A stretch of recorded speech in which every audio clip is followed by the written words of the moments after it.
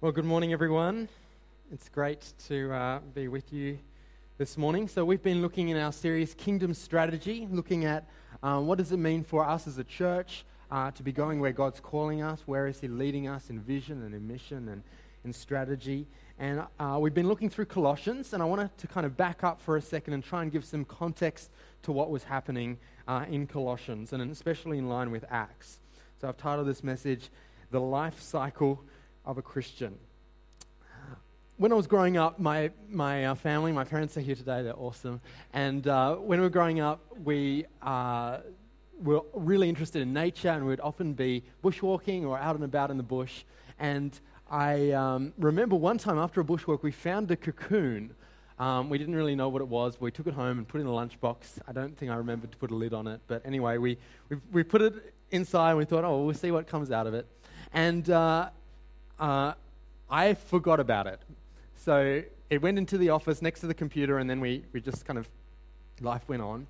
And a couple of weeks later, I went into the room where our computer was, and there were baby praying mantises across the whole room. They were in the paperwork, they were in the books, they were in the bookshelf, they were like in the computer and on the computer and in the keyboard, and coming out of, like when you printed something, there would be like praying mantises that would come out with the paper.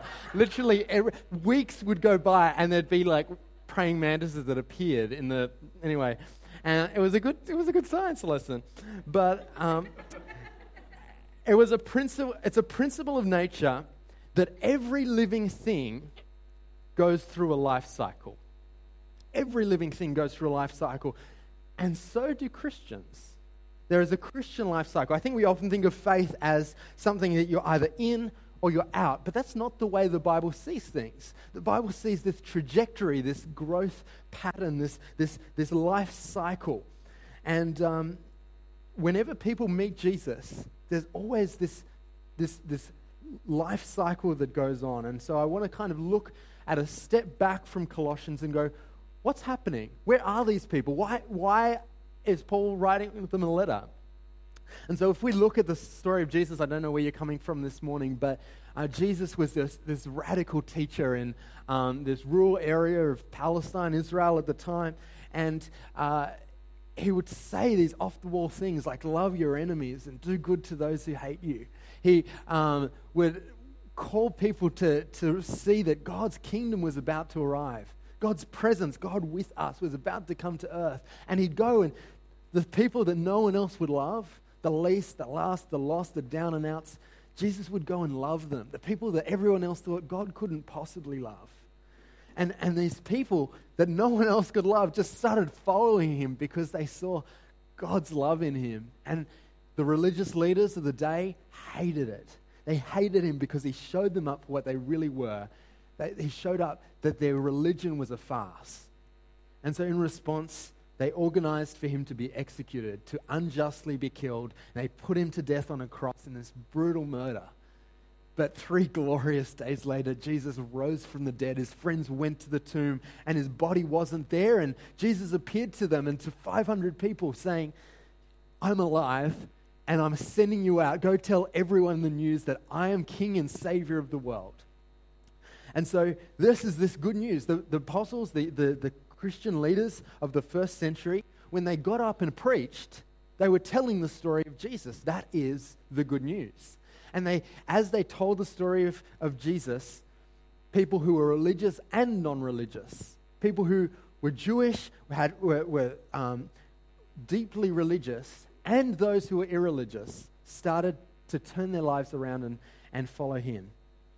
And so as this happened, Paul started writing letters. Peter and Paul and the other Christians started writing letters to these groups of Christians, these people who used to be something else. They used to be far from God or used to be just following rules. Their lives are radically changed and they form these new communities. And Paul writes them letters to say, here's unpacking what your experience was. I'm unpacking what you just went through. This is what's spiritually happening. And on the other side, here's the trajectory. Here's the pathway where God's calling you to go. And so I've got a life cycle here that I'm going to try and unpack. Lots of stuff. And we finally have whiteboard markers that aren't orange and invisible now, so I can actually use them. And so, Paul unpacks, where were you before you met Jesus? Were you just like, what actually was going on in your life? And if we look at Colossians, we see a whole lot of different things. Paul's big message is you were drifting separate from God. In chapter 1, verse 13, it says, you were in the dominion of darkness.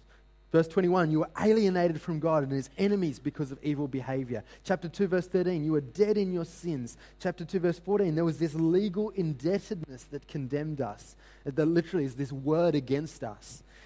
Chapter 3, verse 5, we were stuck in our earthly nature.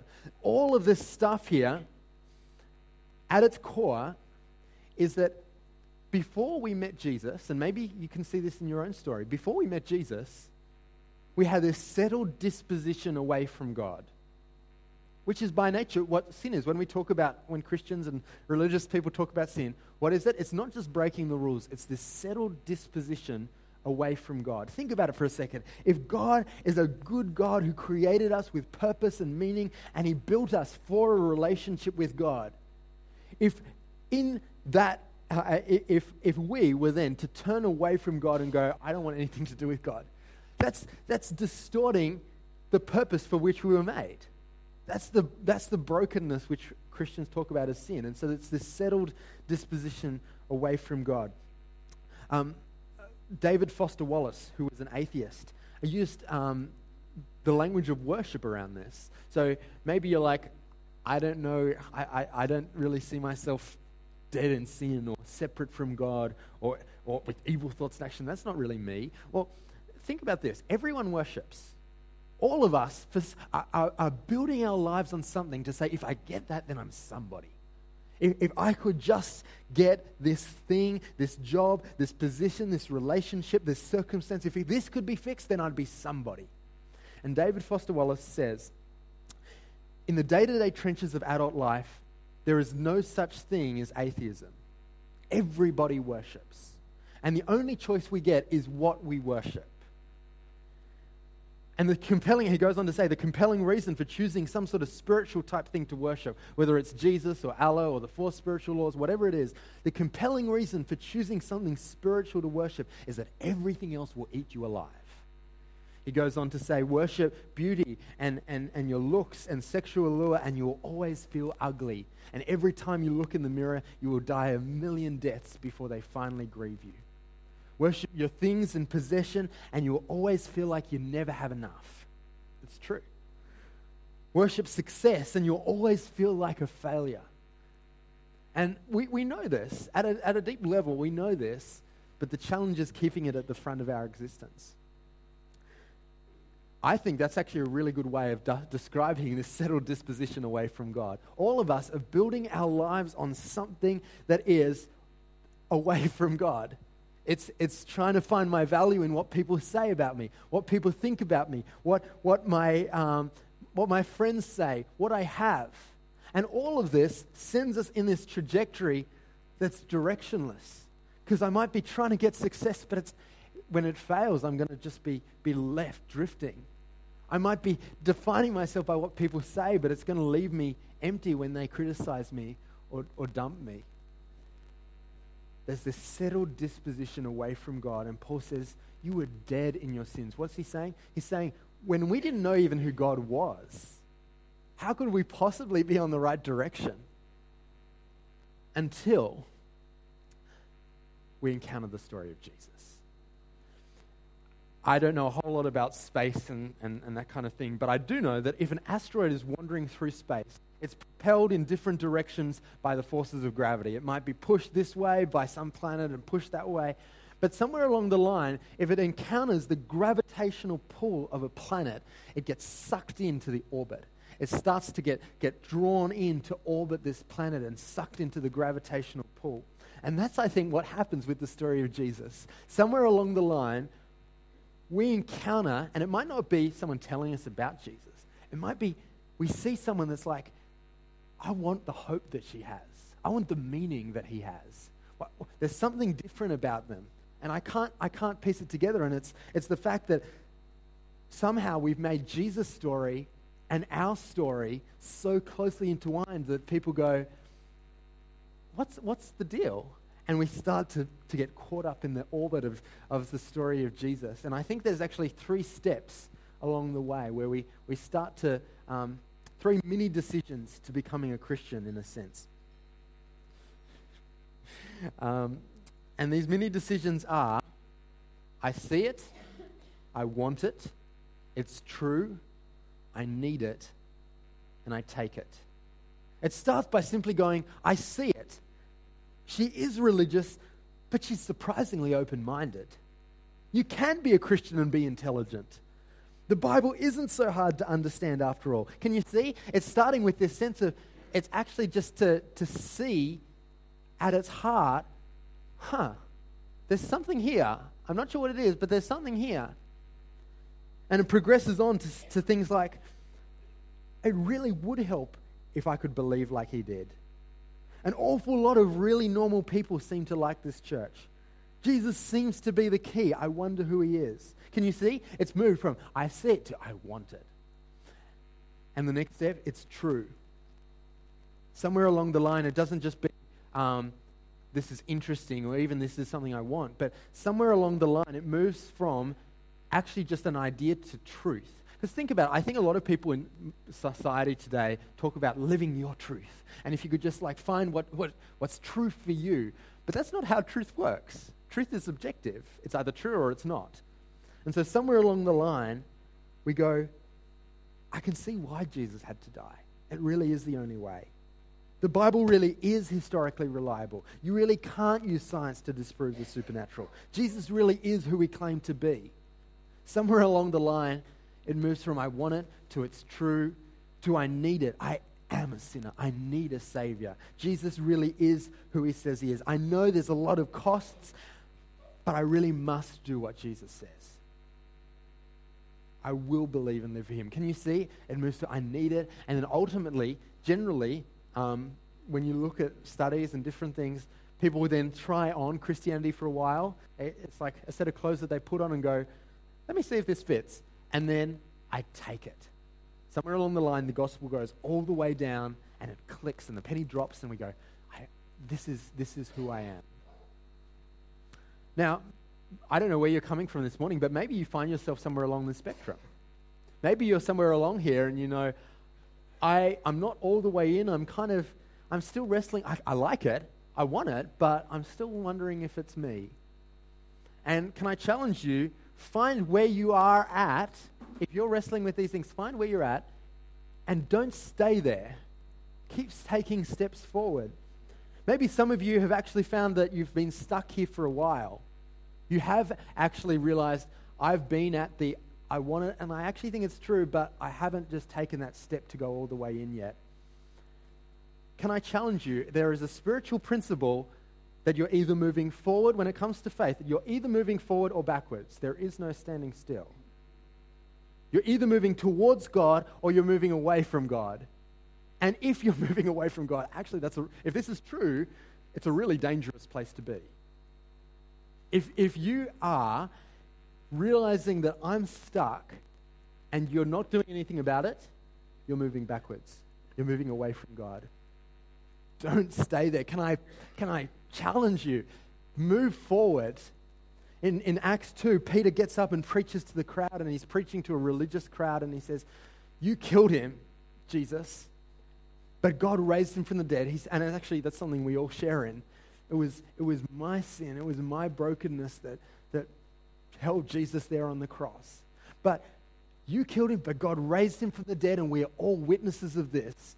And Peter goes on to say, now Jesus has poured out the Holy Spirit, which you now see and hear. And so the crowd was cut to the heart, and they say, brothers, what should we do? And Peter says, repent and believe, every one of you, for the forgiveness of your sins, and you will be forgiven. You will be saved. And this promise is for you and for everyone who is far off, to everyone who the Lord your God will call. Do you see? There is a point where we actually have to choose that I'm going to take a step. I'm not going to stay where I am because it's moving away from God. I'm going to step into what God has for me. Now, Not only are we orbiting the story of Jesus, and also can I say, if you feel like you're stuck somewhere along the way, come back to the story of Jesus. Come back to this thing of this man who is so persuasive. He just loves like no one else loves. He's radically forgiving people. He's radically changing people. Come back to that. And when you come back to that and start orbiting that again, I think it propels you forward. Now, while all this is happening for us, we're going, I see it, I want it, I need it, I take it, all of these things. God is doing something at the same time. And this is what Colossians is unpacking. While all of these mental processes are happening, God is turning you in the inside into a new person. He's convicting you. He's leading you to repentance, going, I am actually far worse than I ever realized. But he's also reconciling you, but I am more loved than I could ever dare dream. And he leads us, Colossians 1:21, he leads you out of your darkness into his own presence to make you holy and blameless as you stand before him without a single fault. Colossians 1:14, he gives you redemption, which is the forgiveness of sins. He gives you this new life, Colossians 3:10. He says, in this new life, this new nature, you're being renewed, becoming a new person. He's giving you the Holy Spirit, Colossians 1:8-9. All of this is happening while you're wrestling with this stuff. God's doing a work on the inside, and he's adding you to God's family. Colossians 1:12, where it says, he's enabled us to share in everything that belongs to his people. And all of this, in the Colossians language, is the lens of baptism. It's this lens of this symbol of baptism. If you've never been around Christians very long, you would have probably heard at some point about baptism, which is this symbol that my old self is buried and I've taken a stand. I've stepped across the line and I'm not being who I used to be. I am choosing to live for God. This is why Christians believe baptism is important, because it's Colossians 3. You died and your life is now hidden with Christ in God, and your life, which is Christ, Jesus himself, is so valuable to you. Think about this for a second. If God was willing to die for you, if he was willing to give everything for you, to move heaven and earth to be with you, if he was willing to do that for you, isn't that the most valuable thing we could ever hold? Isn't that something that I realized when Christ, who is your life, appears, then you will also be with him in glory. And this is when we realize, I'm going to put off the old self. I'm going to take a stand. I'm going to choose to put my past behind me and step into what God has for me. And this is where baptism propels us forward into apprenticeship. Now, I think a lot of people they realize that they need hope. They're drifting through life without God, without hope in this world, Ephesians 3. And they meet Jesus and they are transformed and there is this purpose in life, but then they go and they're stuck. They go, I'm Christian, I've ticked the box, I've added to my life, I know that my life after death is dealt with, but that's it. I'm just going to keep living how I want. But that's not the Christian life. The Christian life propels us forward because Jesus said, go and make mathetes of all nations. Now, the word mathetes is the word that Jesus used, and it's the word apprentice. He says, go and become an apprentice of me. Come and learn to live in my ways. Jesus said, learn the unforced rhythms of grace. Matthew 5, walk with me and work with me. I'll show you how to do it. I love that picture. As we step into a relationship with Jesus, we also step into a relationship with other Christians. And we learn new rhythms and we learn new disciplines. And it's 4 things. When Peter gets up and preaches on the day of Pentecost and everyone goes, what must I do to be saved? And he says, repent and be baptized. 3,000 people were added to their number. 3,000 people join into the church. And what happens? If I look at Acts chapter 2, verse 42, it says that the believers started meeting together and they gathered around the apostles' teaching. Let me find it. They gathered around the apostles' teaching. They devoted themselves to fellowship, to sharing in meals, and to prayer. There's 4 things: learning, community, shared life, and prayer. This is what it means to be the church. It means to be living a life of learning. If you're not constantly being challenged, if you're not stretching your minds to actually accommodate new ideas about faith, if you haven't been to a place where you're actually going, man, this changes everything in my faith, then maybe you're not doing this right. If you're not regularly in a community where you're being held accountable to actually keep growing, and this is, you might say for a second, now I'm struggling. I'm not at this place where I can really help others. That's okay. The challenge here is actually sometimes you need someone to hold you accountable to say, even in the bad times, keep trusting God. Keep going. God's with you. He hasn't given up on you. You need a community and you need shared life. To people in Cora Baptist, can I say, if your only connection with other Christians is Sunday morning, you're not doing church right.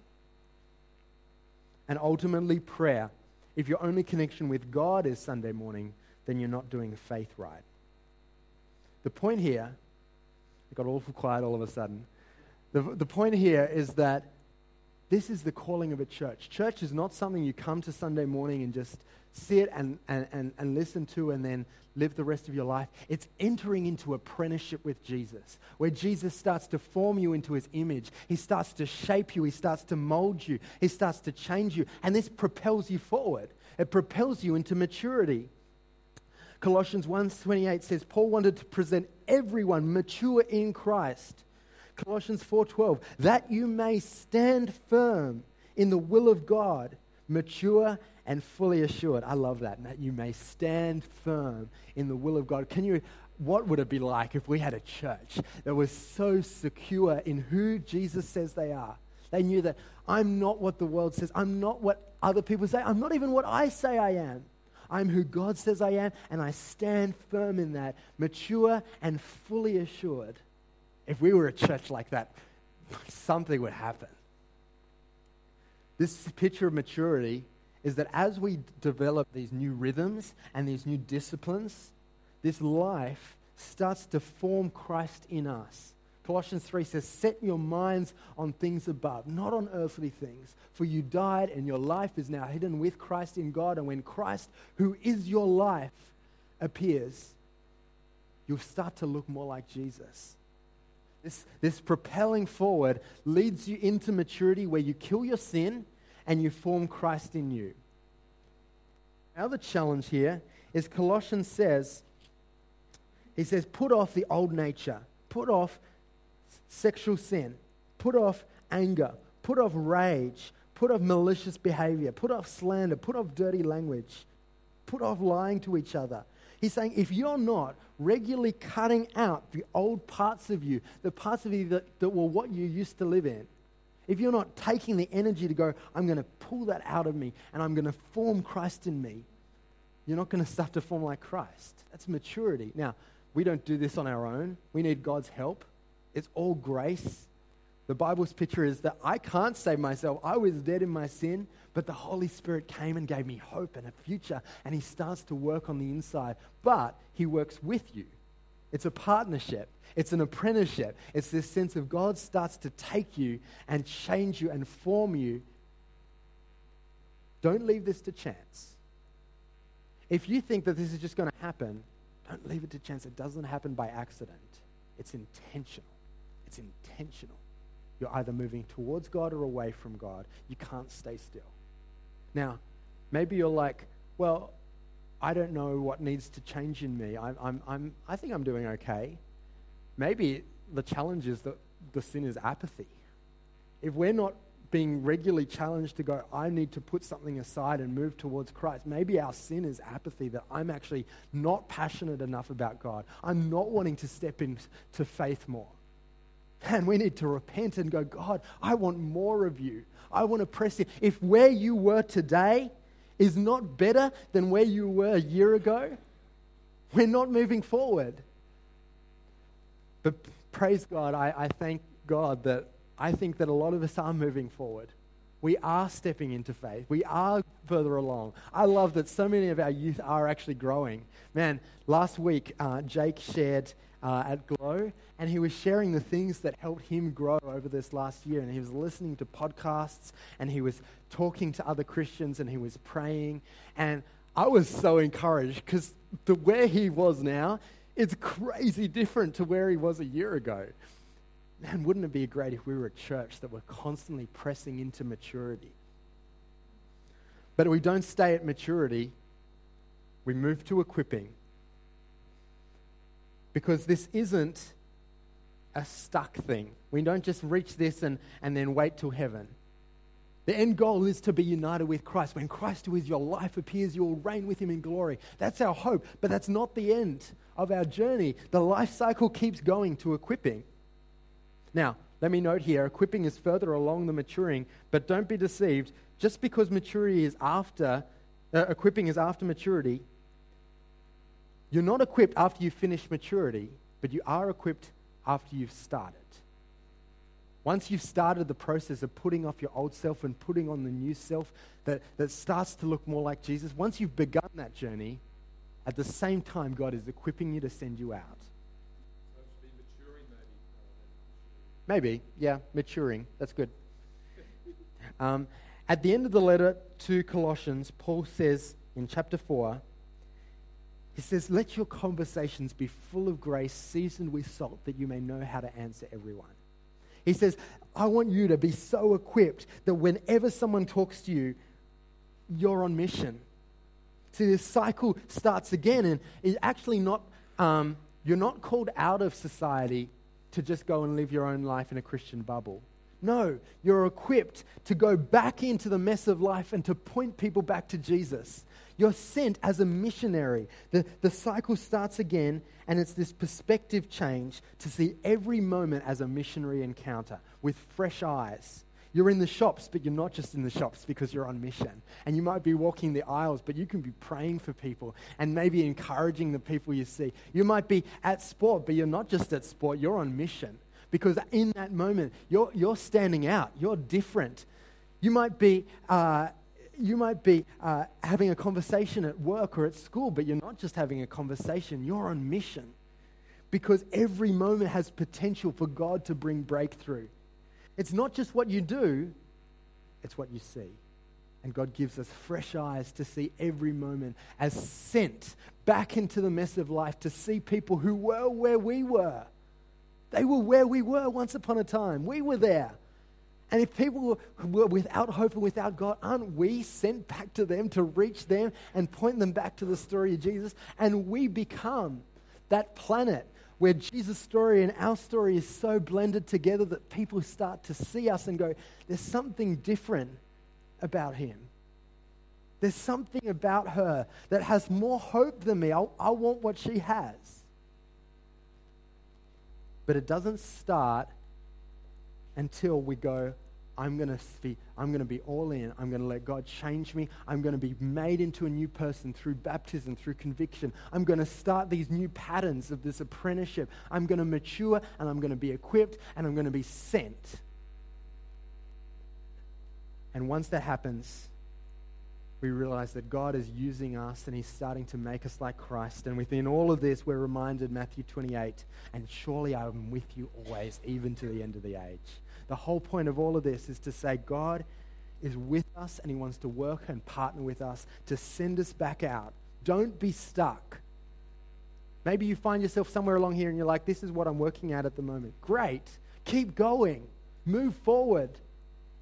And as you move forward, God will transform you. That's my prayer for each and every one of you. And I think when that happens, something really amazing could happen. Let's pray. Father, thank you, Lord, that you are at work in our lives.